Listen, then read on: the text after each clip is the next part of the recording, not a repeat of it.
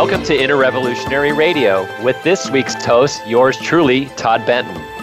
Helen Hillix is our co-host this week. Today's topic, taking off the masks we all wear. Let's support everyone, especially men and boys, to get real. Have you ever felt outraged by the roles that men and women have been given in our world?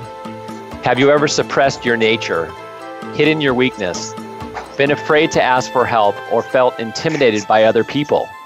If you're sick of wanting to impress, dominate, or win, or try and fit into some role that isn't you, you're in for a treat. We'll be speaking with Ashanti Branch, founder of the Ever Forward Club. The Ever Forward Club helps at-risk young men learn to get real and find the emotional support they need to lead successful lives. We'll talk with Ashanti about the Ever Forward Club's workshop, Taking Off the Mask, and explore with him some important questions.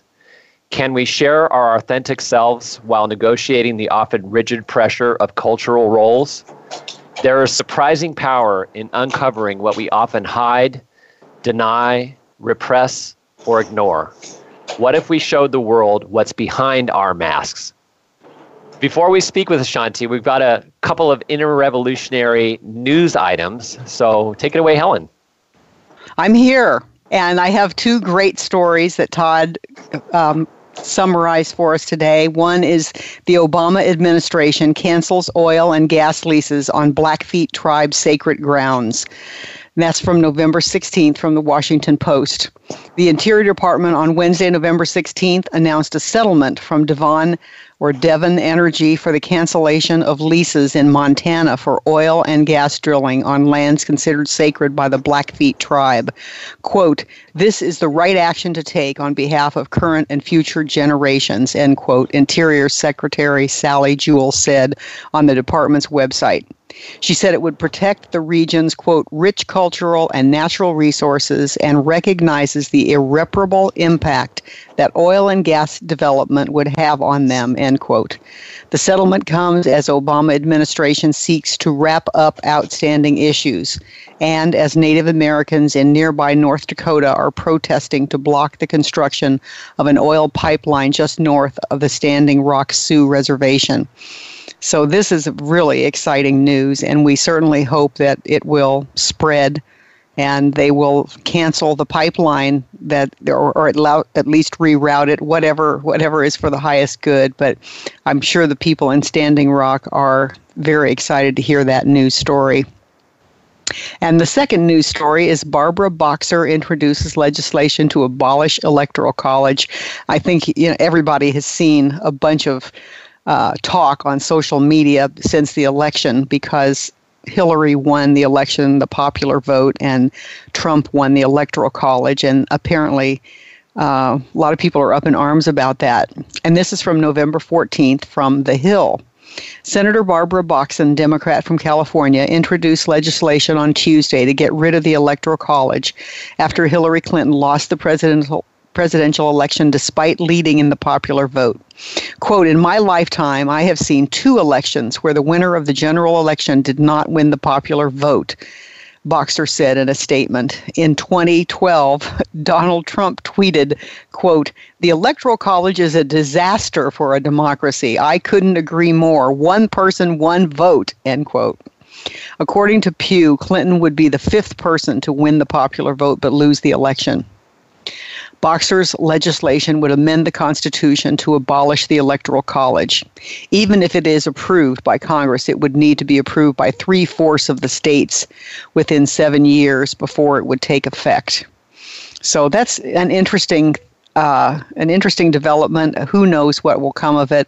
But I think it is a situation in which so many people are upset. I mean, I remember when Al Gore won the election by the popular vote, but lost to Bush in the Electoral College again. And people were upset about it then. It's a very difficult thing to wrap your head around. So I don't know what to say about it. I understand the reasons that they have it, but I think it's good to bring up these things and take a look, take a new perspective. So there you have it. And back to you, Todd. Okay, thank you. Well, Shanti, I'm really thrilled that you're with us today. I first learned about Ashanti Branch by watching the film The Mask You Live In. It's a really powerful film by Jennifer Siebel Newsom, which we've talked about before on this show. It's about, how are these kind of narrow definitions of masculinity in our culture cause boys to really do things that are, against our true nature. So, and I was really inspired by your particular segment in the film, Ashanti. And, instead of me sharing all that, I'd like to, start with giving you an opportunity to share your story. In addition to The Mask You Live In, you were recently featured at TEDx Marin, and your talk was The Masks We All Wear. So could you share with us, kind of summarize what you said there?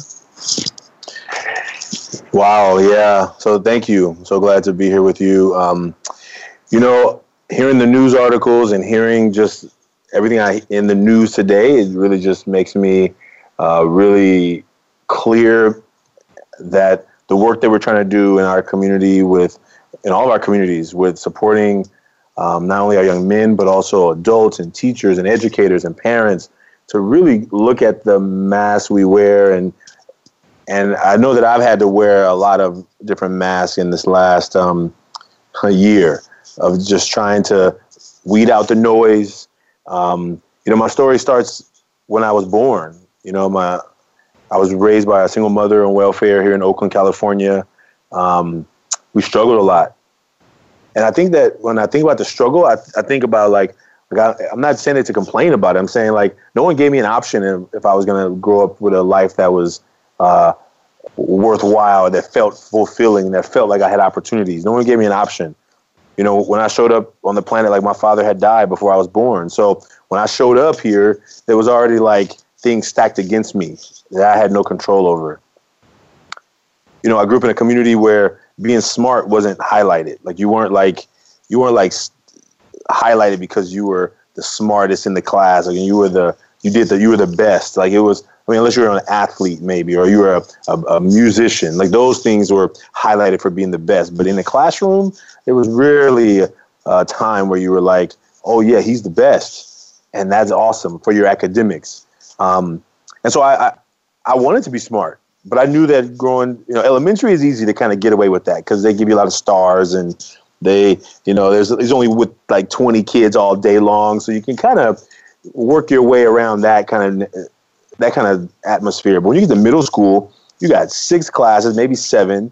You got 150, 180 kids every day. You got to try and impress, and that you can use that word however you want. You got to at least coexist with them, whether you want to impress them or not. But I knew really clearly that trying to be the smart guy wasn't okay. And so I kind of fell into the trap of acting the way people thought I should act. The way my peers, I didn't really care what teachers thought for the most part. As a young man in middle school, I didn't care what the teachers thought. I knew I cared what people thought outside on the playground, walking to school, getting home from school. Those people at the lunch table, I cared what those people thought. And being too smart didn't benefit me. And so I just kind of slipped by. I just tried to slip by. I don't want nobody calling my house because then they're going to make things worse for me. But I knew that, I could pretend enough to not care about my schoolwork. I could pretend enough to not care about my classes. And so that's how I operated. And it wasn't until a teacher really just got on my case one day. She pulled me aside and she was she was giving me a long speech. And I don't remember any of the speech. I remember one sentence in the whole half an hour detention. She was yapping at me. And I remember, I would never forget her. But this is what she said. She said, I know you're sad that you're...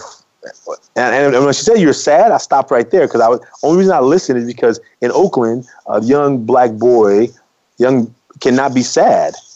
That's a dangerous emotion to have because sadness is weakness.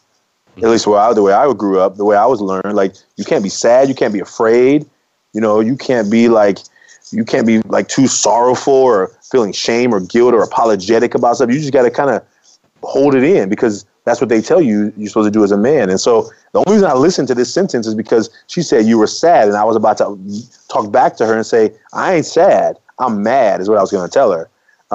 She said, this is what she said. She said, I know you're sad that your father died before you were born, but life doesn't give us what we want. Life gives us what we get, and you have to make the most out of it. And I heard it. Like, of everything she said that half an hour, whatever long I was there for detention, this is a sentence I heard, and that sentence changed my life. And I was really clear that, okay, then my job is to do something with my life. Like, my job is not to use my father's death as the reason I should be acting a fool, but maybe I should be doing it so that I could make him proud wherever he is, right? Like, I could make my name, the branch name, proud, even though I didn't have anybody really telling me that I should. And so that's when it all changed. And I got to high school. I finally got my act together. I always had my act together going into high school, but, I was trying to be focused. I was going to get A's and B's. Like, my name is like Ashanti Branch. I was like always saying, well, my name starts with A and my last name starts with a B. I better get nothing less than a B. That was my motivation to myself, Whatever works. That's right.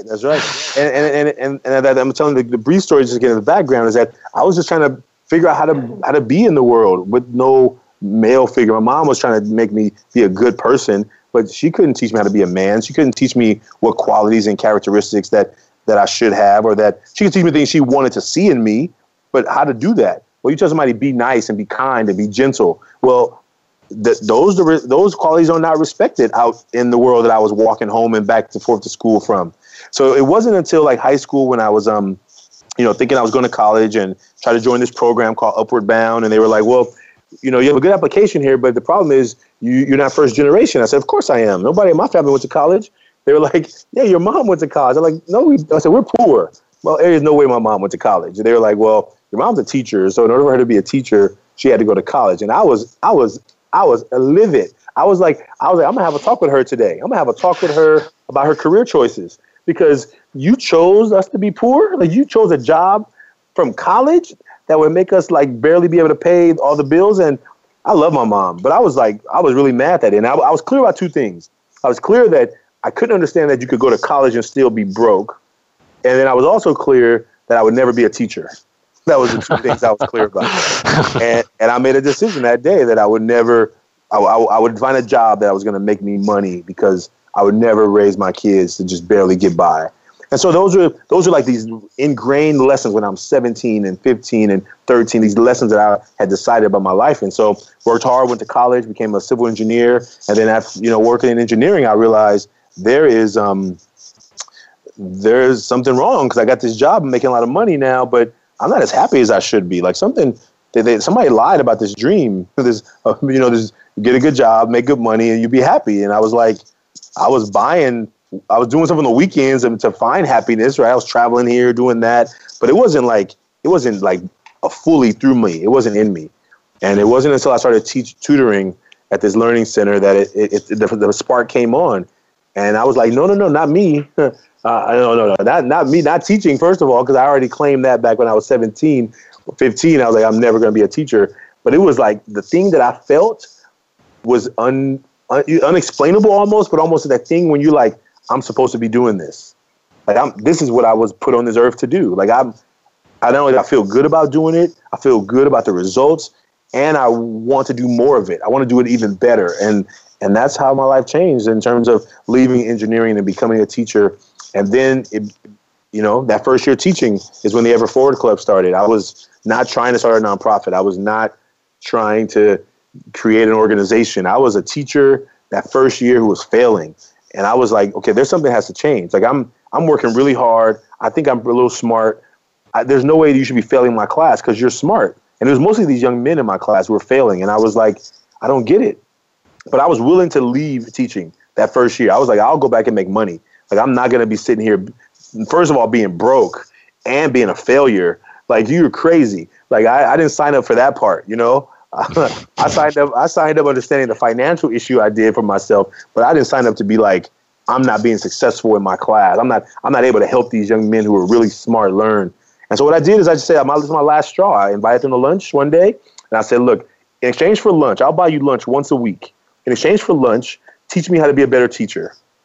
Like, tell me what I'm doing wrong. Help me fix what I'm somehow missing because you're smart and you're failing my class. Like, that just doesn't make sense to me. That's a brilliant strategy. That is so brilliant. Oh man, I was at a law. I was telling you at the moment, I was like, I'm confused, and that is actually how it started. That's how the Ever Forward Club started. And during these lunch meetings is when they began to tell me, like, look, you smart's not cool. I'm not going to walk around like be no nerd, no geek, no teacher's pet. Like they were clear in their minds, and it wasn't until that moment where it began to awaken in me what I had done in middle school. Like I knew that behavior. I knew that acting like you couldn't do the stuff or you didn't care about the stuff was a way of feeling good around other people who thought that that was cool. And so I said, okay, we're going to figure a way out. I knew it 100% clear of what they were doing. They were pretending. They were faking. They were masking up. And I didn't call it a mask back then, but I was clear. And so we just began to find ways of helping them learn that, okay, we can help you fake the system. You can be cool and still pass your classes. Like, how about we do that? And that's how the work began. The program began to grow. And just like in 2015, that's 2004. So that was, several years ago. And in 2015, when the documentary came out and they featured our work, it just really began to open some doors for us to really go out and talk more about this work around this mask. And it's been powerful. We've been able to support a lot of people in a lot of communities with the workshop, and we're taking it all over the world now. Cool. I wanted to ask you about how the idea of the mask came to you. So, because that was very integral to the film, and did the mask come from the work you were doing? I don't really know. Okay. They came to they said they were coming to film, and they first interviewed me, and then they said, yeah, we'd like to come see you. You do work with your young men, and I said, well, you can come to the school where I'm working right now as a dean at Fremont High School, which is actually my alma mater. Coincidentally, like it was 20 years later to the time I had graduated that I was back at my high school, and I was working with these young men who were really smart. And they were failing my class. Like they weren't in my class. They were failing most of their classes. And I saw the same behaviors just reiterated. And so they were like, well, we're going to come film. But, every week we met, they would be in the circle and they would not tell the truth. They would be lying. They would be like, if they were ranking themselves on a scale from 1 to 10, they would be like, I'm a 10. I'm a 10 all around the circle. Maybe 1, 9, but mostly everybody's a 10. And I'm like, wait a minute, I'm the dean here. Like, you got 4 referrals today. How are you a 10? How is that 10 behavior, right?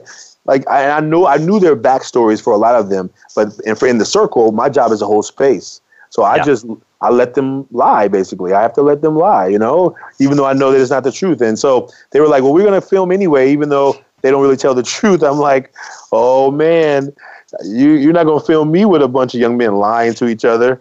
And so I was trying to think of an activity that I could try and do that let them kind of talk about it without talking about it. And that's how the mask activity came. It looks very different in the documentary than it does today because we've evolved it. And so far, I think we're up to about 9,000 people have gone through that process with us. And our goal this school year, is to take another 8 to 10,000 people through that experience. So it's growing, and it's we're in the process of reaching out to more communities, and we're supporting more students, and that's how it's happening right now. So that's awesome. Wow. Can you tell us about the masks process? I mean, what or do you want to do that? well, I would encourage people to watch the documentary. I think that what they will see in there really is the essence of it. I'll tell you the essence of it because I think that's really important. I think anytime we go to a school and they say, so what's going to happen in there? And we'll say, look, the first part of the workshop is really an opportunity for exploration.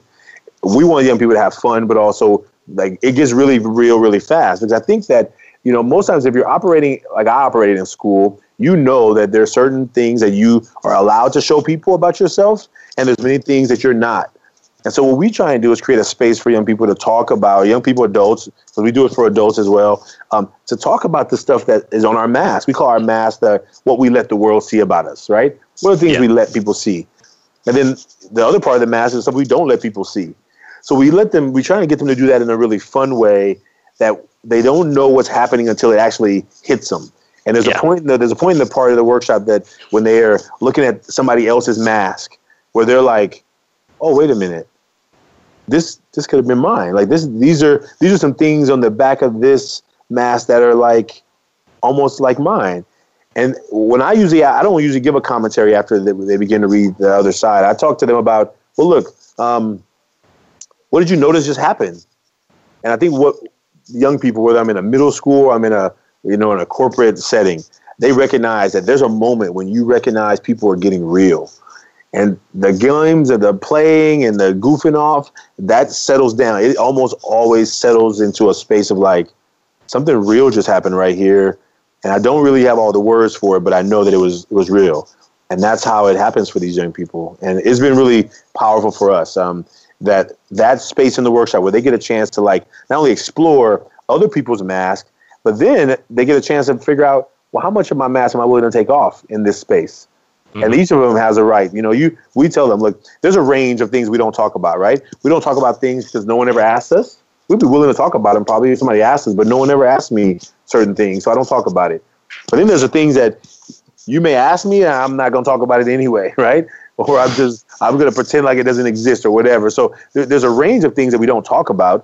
And so we give them a wide range of things that they could, help to talk about so they can make a connection with each other.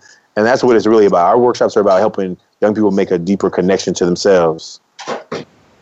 And then what happens from there? I mean, does the work continue in the schools that you go to? Do they form a club? Do they become part of your club? How does that, talk about that? How does that work? Yeah, so schools at this time, they bring us in. So we're doing workshops with parents. It's just like a one-time workshop.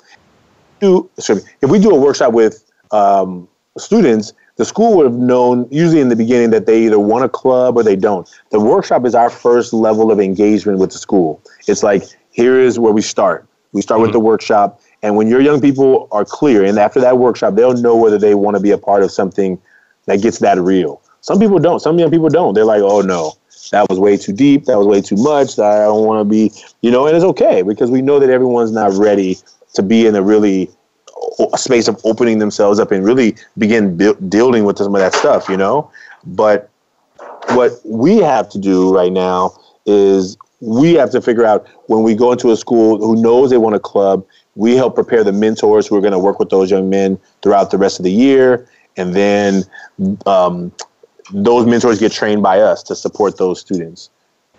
I see. Cool. That's so awesome. So I understand that since its founding, the Ever Forward Club has helped all of its more than 150 members graduate from high school. And 93% have gone on to attend either 2 or 4 year colleges or some form of military or trade school. So I can see how that could happen, but could you talk a little bit about how does that happen? How does taking off the mask, how is that a part of that kind of success? Well, I think even before I knew hold on, that's the bell. Okay, that's the school bell. There it is. So we're in the thick of it. We're in the thick of it, right? Yes. What we learned early on, I wasn't doing taking off the mask, but I think I was doing it without knowing it, right? I was creating a space for young men to talk about their stuff, like in a healthy way, in a safe way, and to give them a space that they could like recognize that it's okay because there's other people who are dealing with some of the similar stuff. But because we all often just walk around seeing on the outside, we don't ever have a chance to really recognize that people are dealing with real stuff too. So when we first started, it was a brotherhood. It was a support group for these young men. They came every week. We had lunch. We talked about some real stuff. They helped to get us off their chests. And what we know is that the opportunity to let go of some of that steam, to let go of some of the pain, to let go of some of the sadness, to take power from the story and take the power and use it take the war story and turn it into a medicine story. Like those are the things we talk to the young people about, is because if I think that my story is only my story and it's such a bad thing that it's gonna hold me down forever. And no one ever tells me that my story is what makes me unique and what makes me me. And so therefore, if I could take power back from the issue and say, look, this happened to me, but I'm gonna use that to help others not have to go through that. Or I'm going to use that to give back to my community. I'm going to figure out what I'm really passionate about. And so that's how it happened. In the early days, I was not even trying to collect data.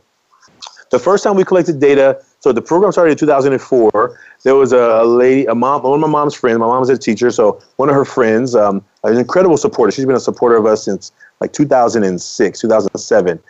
She said, hey, do do you have some data? And I was like, what is that going to look like? I'm a math teacher, so I know what data is, but I'm like, what kind of data? We just meet and have lunch, because I wasn't trying to codify what we were doing. I wasn't trying to do best practices. I knew that these young men needed a place to talk.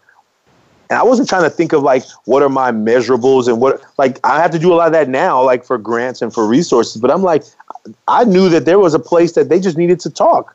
Yeah. And so that's what we were doing. So when she asked me if I have data, I'm like, I don't know if I have any data. She said, well, let's think about this. How many of the students who've been in your program have graduated? I'm like, oh, they all graduated.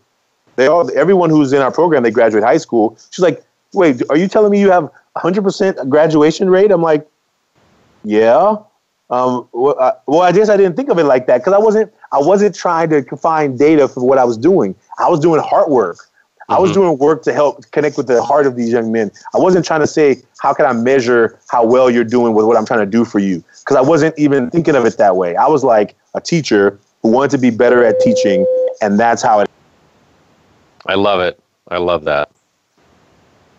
And so that's been how it grew. And so now that I'm looking back, and when we first began to start collecting data, we're like, oh, okay, so let's start looking at that thing. But then you start finding out you need more data. You need like, what are your measurables and what is your theory of change? And so these are new things that as an executive director I have to think about. But we definitely have a lot of stories, a lot of anecdotal story, right? A lot of qualitative data around the young people's lives who've changed by being a part of this brotherhood, and young men who now are adults and who are having kids and who are friends with each other still from being ever forward. That's the stories, and so how do we begin to tell more of those stories, Is that a challenge? Oh, go ahead, Helen. Well, I was just going to say, our group, the innerrevolution.org, we have a book called Living with Reality. And one of the main tenets of that book is that most of the pain of humanity is caused because we feel separate.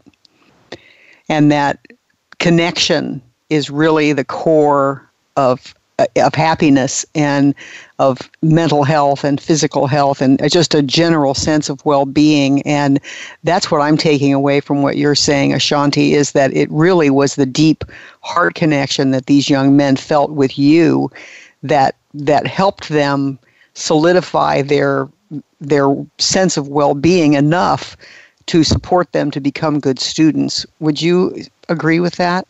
Yeah, absolutely. I think it was, yes, I think it was that deep connection. It was also having someone who actually believed in you. Like, at that school that we were at, there was so many students who were not doing well. And I think that a lot of them did not have a connection with teachers. They did not have a connection. So, like, let's say I was walking down the hall, going into the teacher's room or whatever, and I would see one of my students with some other students in the hallway. I would go up to the group, and I would look at my student in the eye, the ever forward member, and I'd be like, go to class. Right? And the other student would be like, who is this? Who is this? Who is this talking to you like that? Right? And I would say to the other young man, I'm like, oh, sorry, we go way back. So you please mind your own business. And then I would walk away. Right? Now, most students knew that I would tell any student to go to class. I didn't have a problem telling any student to go to class. But when I'm talking about a situation like that, it was like I wanted that my young men to be really clear. You are not allowed to be sitting out, walking around, hanging out. And I'm going to hold you to an expectation of that. If I see it, I'm going to correct it. You ultimately have to go to class. I'm not going to walk you to class. You're going to go to class. But the other students didn't get it. They were like, what? He just like told you to go to class, right? But I think what they began to learn was that I cared about them. Like if you were an outsider, you would say, oh, he's kind of being aggressive. And I thought of it like this. You know how when you see a tiger grabbing the cubs and you like, he's going to bite the cub's head off, right? And you're like, don't do it. But you realize he's protecting them. He's like, I'm going to give you some corrective behavior, move over here, but he's not hurting them. But an outsider would be like, that's too aggressive. That's too rough. That's too whatever. And I knew that most people would think that, but I wasn't really worried about them. I was worried about that young man missing class, not being where he needed to be. And it was that kind of building a relationship that I had deposited enough into their emotional bank account, right? I had deposited, that's what Stephen Covey talks about, right? I had made enough deposits that when I told them to get their butt to class, whether I said it really nicely or I said it really kind of aggressively, they knew it was coming from a good place. Absolutely. It reminds me again, our three principles of the inner revolution are oneness, accountability, and mutual support.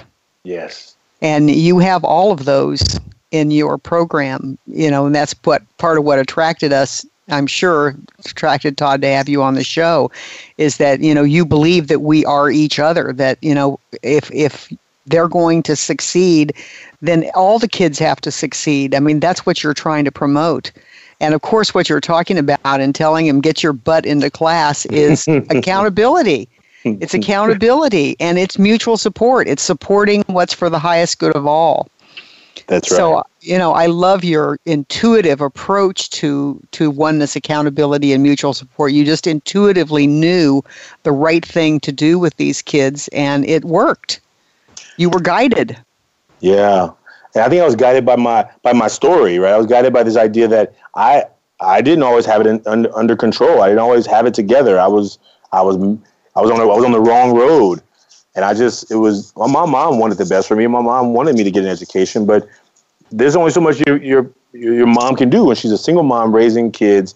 Like, she has so many things to worry about, and I think that I had to begin when that teacher did that for me. And I'll never forget her, Miss BP. I'll never forget her. She absolutely changed my life. And I said, well, look, if I could change one other student's life, then maybe they're going to go off and change somebody else's life. And it just, it's like that one. But I was always like, well, we're going to bring as many in who want to be here to be a part of this and help it grow. I have another question for you, which just reminded me of that. If I can help one other person, how does this election play into what you're doing with the kids at this particular time in history?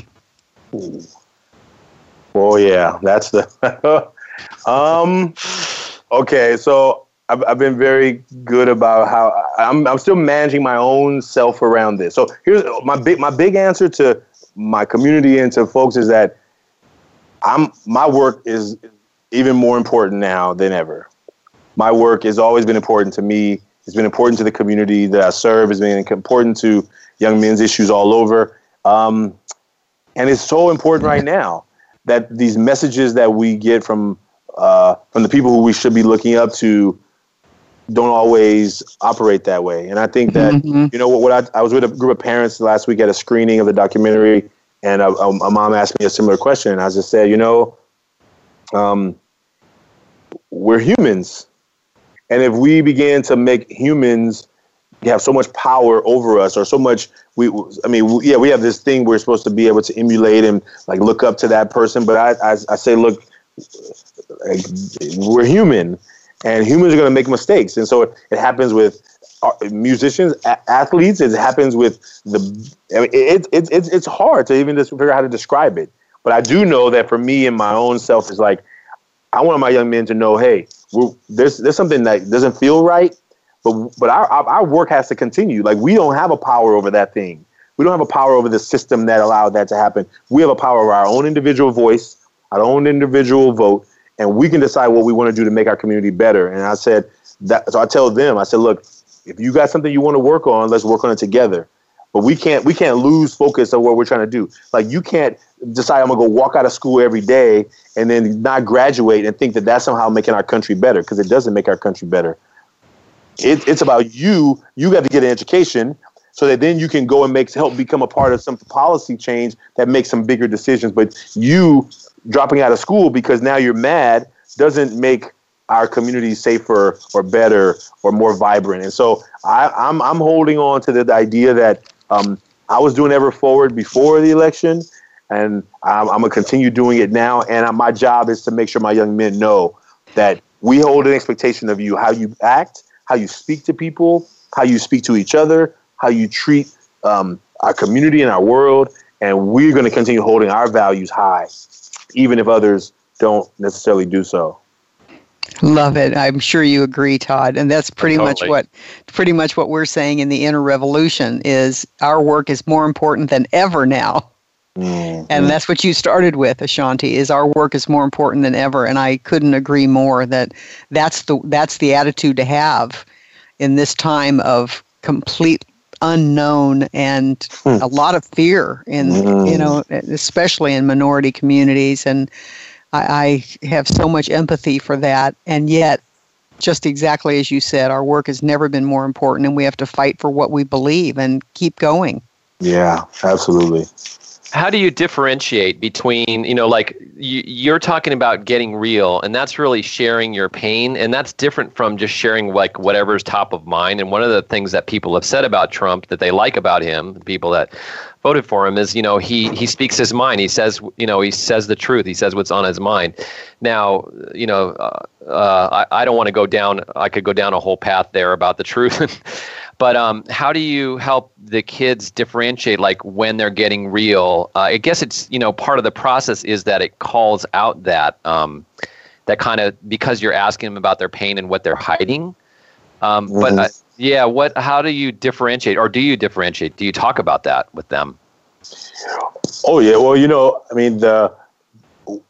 so one of my classes that day, the day after, they did a walkout here at one of the schools where I have a club, and the young men were in a huge amount of you could just see this energy pent up in them, right? And I have this two sides of me, right? As an educator, now I'm not there. I'm a social emotional teacher for them, so we have flexibility. We can put things to the side. We can do them later. We can move things around based on just supporting their social emotional development. And so I asked them when they came in, I said, do you all want to talk about it? And they were like, well, no, there's nothing to talk about. We just walked out today. We're mad. I was like, okay, well, you want to talk about what you're mad about? And I think that, they're middle school, so they're trying to figure out language to say, here's what I'm mad about and here's what I'm thinking. Because a lot of it, they're feeling the energy from the adults who are feeling it, right? I think if you're 12 and 13, you may feel something. You may feel a lot of things, but I don't know the level of what clarity about what it is that you're feeling. Yeah. And so what happened was, one of my students was just pacing around the room. I'm like, hey, what's going on? You want to tell me what's up? We're going to talk about it. And I think what I'm trying to get them to do is to figure out when I get to the place where I have an overload of emotion. And if I don't have any words, do I want to go running? Do I want to go, do I need to go do something, energetically to get some of this energy out? How do I do it in a healthy way? And I think that some of our young people, because they're not taught how to deal with emotional stuff. We're taught how to deal with the scratch on my finger. Oh, I can see that pain. There's a little blood right there. I'll clean it up. Oh, this is what I do when I poke my eye. Oh, I put some ice on it, right? I got a bloody nose. They learn things to do with these things that show some external consequences. But when they are feeling it inside, they don't know where do you touch? Where do you put ice? Where do you wash off? Where do you do? And I think to give them some tools, and I told them, I said, look, if you're angry, let's get some of this energy out. And I think it was hard. It was really hard. I just noticed that they were really just really tense. And these are middle schoolers. So that, other students, and there was a lot of walkouts here in the Bay Area. There's a lot of schools walked out, and just the energy was just overloaded. And I think we just got to help our young people have voice, but also how do we help them navigate it now? Because it's not going to end anytime soon, Yeah. Right, and process it. How do we help them process their feelings? Yeah. That's something I've noticed in the young people and I'm all for doing protests if it's for a productive cause, of course. Yeah. But I noticed my own daughter's 27, and she was just beside herself. She was just, and she didn't want to talk about it, and she was just so angry and so disillusioned, and so I agree with you. It's let's get some of those feelings out, and how do we process them? Because if you just stay with the feeling of being upset, just like you said earlier, it's not going to help you keep moving forward. That's right. You're going to get into the energy of I'm against that instead of I'm for all the things that I was before already. Right. And then I think, what do you go next? Now I'm against it all. So now what do I do? I'm still here, right? And now I got to figure out, I think for the young people we work with, is okay, so how are you navigating? And it happens every day. It's they're dealing with stuff every day. And so these new pressures that come on is we believe that if we give them a space to talk about it in a healthy way, to express the fear, anger, sadness, doubt, confusion, then it allows that when new things come on, they got room for the new confusions, new pains, new angers, new frustrations. But if you just bottle it up and you just holding on to it, like it's going to explode. It's like a pressure valve. Like there's only so much it's going to take before you take it out on the wrong person or on yourself, or begin using some kind of substances to cover it up. And we see it so much. We see it so much. We see them, the violence, the gangs, all these things that are trying to cover up some of this pain that sometimes they don't have yet words for. And so that's what we're trying to do is like, look, we got to give words to it. We got to do something with it in a healthy way. Cause we see the results of it coming out in unhealthy ways. You know, we have 93% of our prison population are men. Like that would tell people that men are bad. But I tell our young men, I say, I don't think that's what it is. I think we don't have tools of dealing with some of this emotional overload. So we store it up. And then there's this moment of like anger, rage. We do something absolutely devastating to our communities and to each other and to ourselves. And that's what I think that we have to give our young men more tools about. Not that we don't give everybody tools around that, but I think that just in the sense of kind of our primary work is helping our young men navigate that. I saw that you spoke at Google, and so you also work with adults, yeah? Yeah, we do a lot of workshops with adults now, and we've been invited to some conferences, doing some work with teachers, and giving adults. What we're learning the corporate world, right? Because that's hard. And I think that what we've talked to a lot of people about is that, you know, if people who have opportunity to be making decisions about your financial well-being, you may not want to tell them that you're stressed out or that you're feeling depressed, right? And so how do you have a space for people to get real? And I think one manager I met at Google talked about this idea that in her team, they know that it's expected that they get real. Because if you're not doing what I'm expecting you to be doing, and I'm thinking that you're just failing on the job, then it looks bad on you as a in your production. But if you're dealing with a death in the family and you're trying to pretend like you're doing okay because you don't want to let your team down, but you're dealing with human stuff, she said, I tell our team, like, they know that we get real together. And I'm like, that is so powerful. And it's so important, I think but I think it has to come from leadership. It's almost one of the things that is hard for the grassroots to make this thing happen. The leadership has to say, it's important for us to know how our team is doing really, not just what they can produce for us, but how are they doing? And if our companies can get more caring about the individuals and the employees, I think in that way, in a heart way, I think it can definitely transform. And I think there's some companies who are trying to do more of that. Yeah. And so that's some of our work we're trying to get into as well. Helen, you had a question, or did you want to talk about your recent experience at the school? Or well, you know, that would be a good segue. We recently did a training at an elementary school with about 30 teachers, in which we asked them to identify what they thought made them different and what made other people different from them, and then we had them all write down on an anonymous piece of paper something much deeper. And then we crumpled up the pieces of paper and threw them in the center of the circle. And then each person in the circle came and picked out, you know, a random piece of paper and read it. And the challenge was for them to say how whatever was on that paper was a gift to the community. And things were like, you know, I have major depression, or I work 2 jobs because my husband's unemployed, or I'm inadequate. And, you know, all these very deep, painful things came out. And we talked about how they are all gifts to the community because of that sense of oneness and understanding that you were talking about, you know, the bond that it creates in the group for people to get real.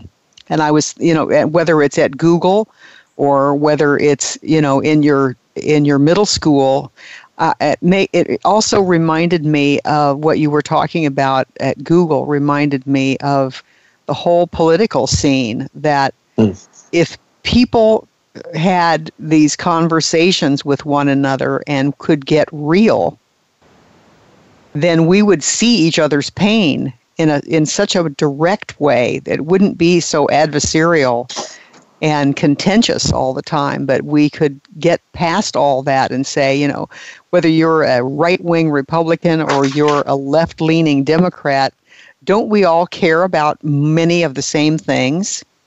And so do your kids. That's right. That's right. And they use just different words about it, right? It comes out in different words, but it's that same stuff of wanting to feel like they're going to be okay. Like it's going to be good. It's going to be, I mean, everything may not be perfect, but there's some vision of future that is going to be, I can get through this, right? Yeah, that together we can resolve the problems of the country and the world, and that we care about our families and we care about our future. We care about the earth. I mean, it's all so, it seems so obvious, and yet, like you're saying, we have these masks.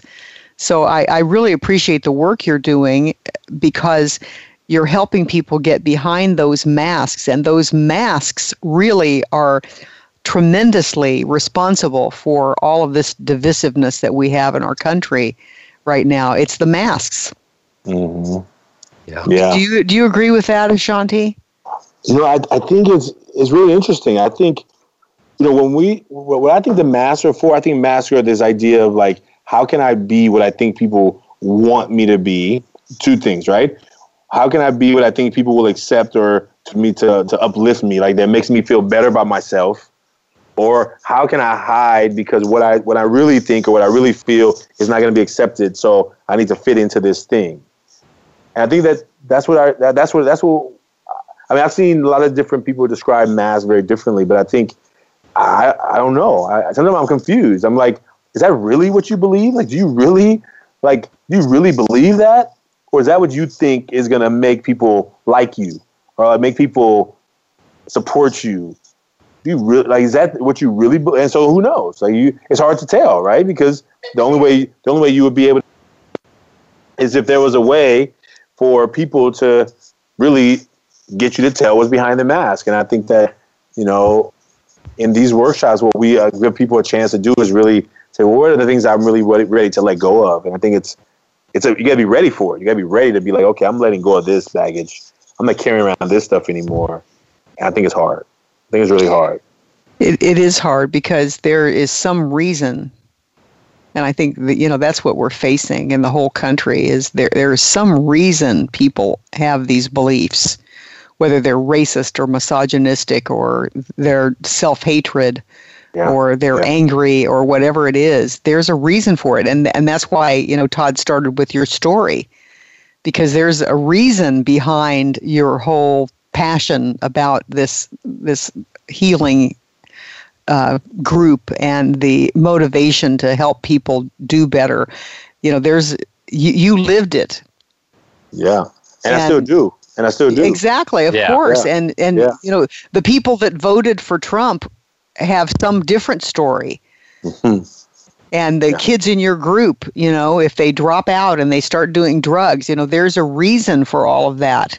Mm-hmm. And I think that's what you give them an opening to say, is, yes, you have a reason for being the way you are, but I'm going to offer you a different way of reacting to that story. That's right. And I think that, there's a lot of background noise.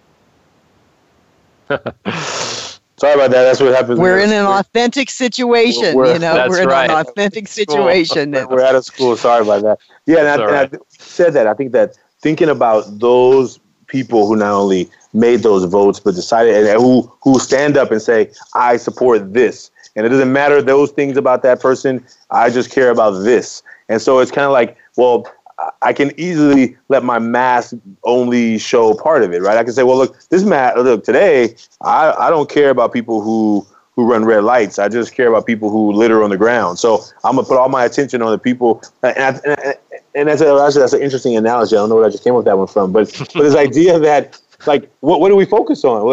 Like the people who said that this is a person who wants to represent us, they had to come up with some decision that I'm willing to not look at the other stuff. I'm willing. I have to be willing. I have to be willing to say the other stuff doesn't really matter as much as this thing. And I think that as a country, we have, ultimately, I think there's this one poet, like spoken word poet, rapper. His name is Prince.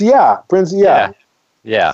He had this one piece that he came up with a couple of weeks or maybe a week ago, and it said, he said, I'm glad that Trump won, right?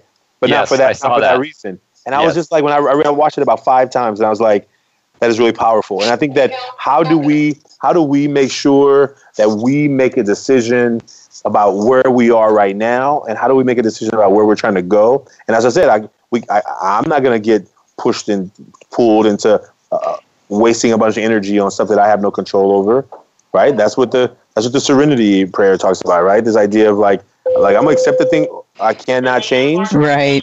I'm gonna change the things I can, and I'm gonna have the wisdom to know the difference, right? Because Yeah. that's how my world is operating right now, and so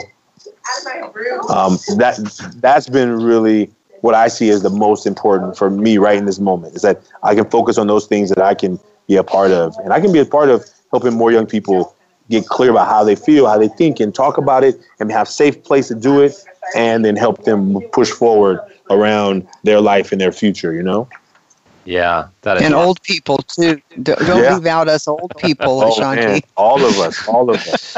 Absolutely. I'd like you to tell us about the website and like how can people contact you? How do you, if teachers want to contact you about coming into their school, what's the process? So our website is www.everforwardclub.org. That's our website. We're on Facebook at Everforward Club. We're on Instagram at Everforward Club. Twitter is all Everforward Club all over.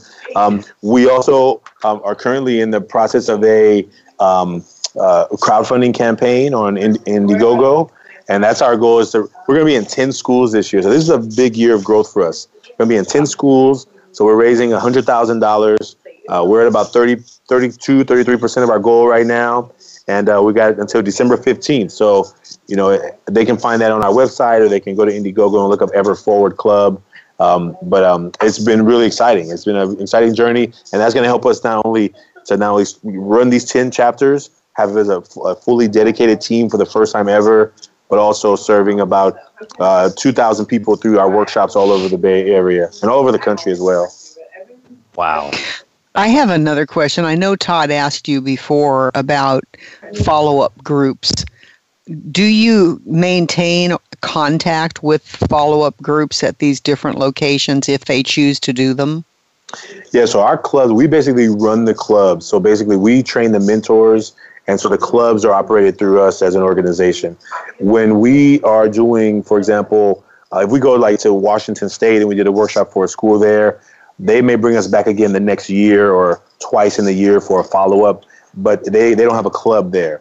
But, wherever a school, right now we're just going to be in the Bay Area for the clubs, but as we begin to grow the clubs, we will have clubs ideally all over the nation at some point. And that will be mentors who get trained by us, who work with young men on a weekly basis in schools. And this is part of our growth. It's part of our expansion. So right now we're focusing right here in the Bay Area, and then we're going to prepare for getting this part really strong. But we do workshops. We go all over to do the workshops. So those are, we could do we come and do a workshop once, or you can come and do one, and then we'll come and do a follow-up later. So we have a lot of different packages. It really depends on what the school needs, what the community needs. If they're interested in starting a club of their own, we're in the process of figuring out how do we provide some tools for people who want to start their own. But those are things that, are in a growing organization, which is very new for us. Right. That's awesome. Well, it's very exciting, and congratulations on the successes that you've had, and we are totally with you and behind you. Thank you so much. I totally agree. Let's talk about what's coming up next week, and then we'll come back and say our final goodbyes, all right? Okay. So next week, it's Love, Religion, and Climate Action. Meet Katharine Hayhoe, world-renowned evangelical climate scientist. This is actually a show that was pre-recorded, so on Thanksgiving, we're going to do a rerun, if you will. So love, religion, and climate action aren't often found in the same sentence, but you'll find all three when you meet climate scientist Katharine Hayhoe, named by Time Magazine as one of the 100 most influential people in 2014. First, she has the facts about climate change and our responsibility for it, and she has religious faith and love. She's an evangelical Protestant and the wife of an evangelical minister. She speaks to the moral imperative behind climate action. Plus, she speaks caringly to all, including other evangelicals who deny human responsibility for climate change. So if you want a glimpse of this remarkable woman, you can watch a bonus clip from the documentary Years of Living Dangerously, where you'll see her in action with climate deniers. It's on Interrevolutionary TV is where you can find that. That's Beth's channel on voiceamerica.tv.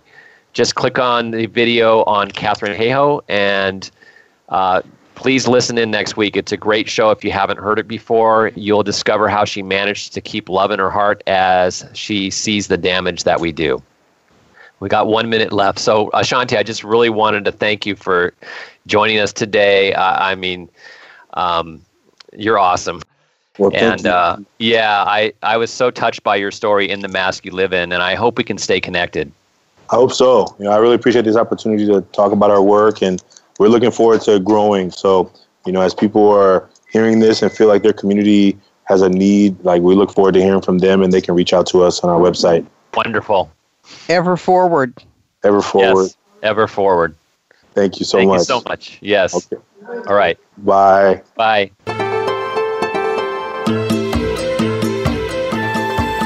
Thank you for joining us for this edition of Inner Revolutionary Radio with Beth Green and James Maynard. The next episode will broadcast live next Thursday at 6 p.m. Eastern Time, 3 p.m. Pacific Time on the Voice America Variety Channel. And don't forget Inner Revolutionary TV on voiceamerica.tv. Think outside the box and join us.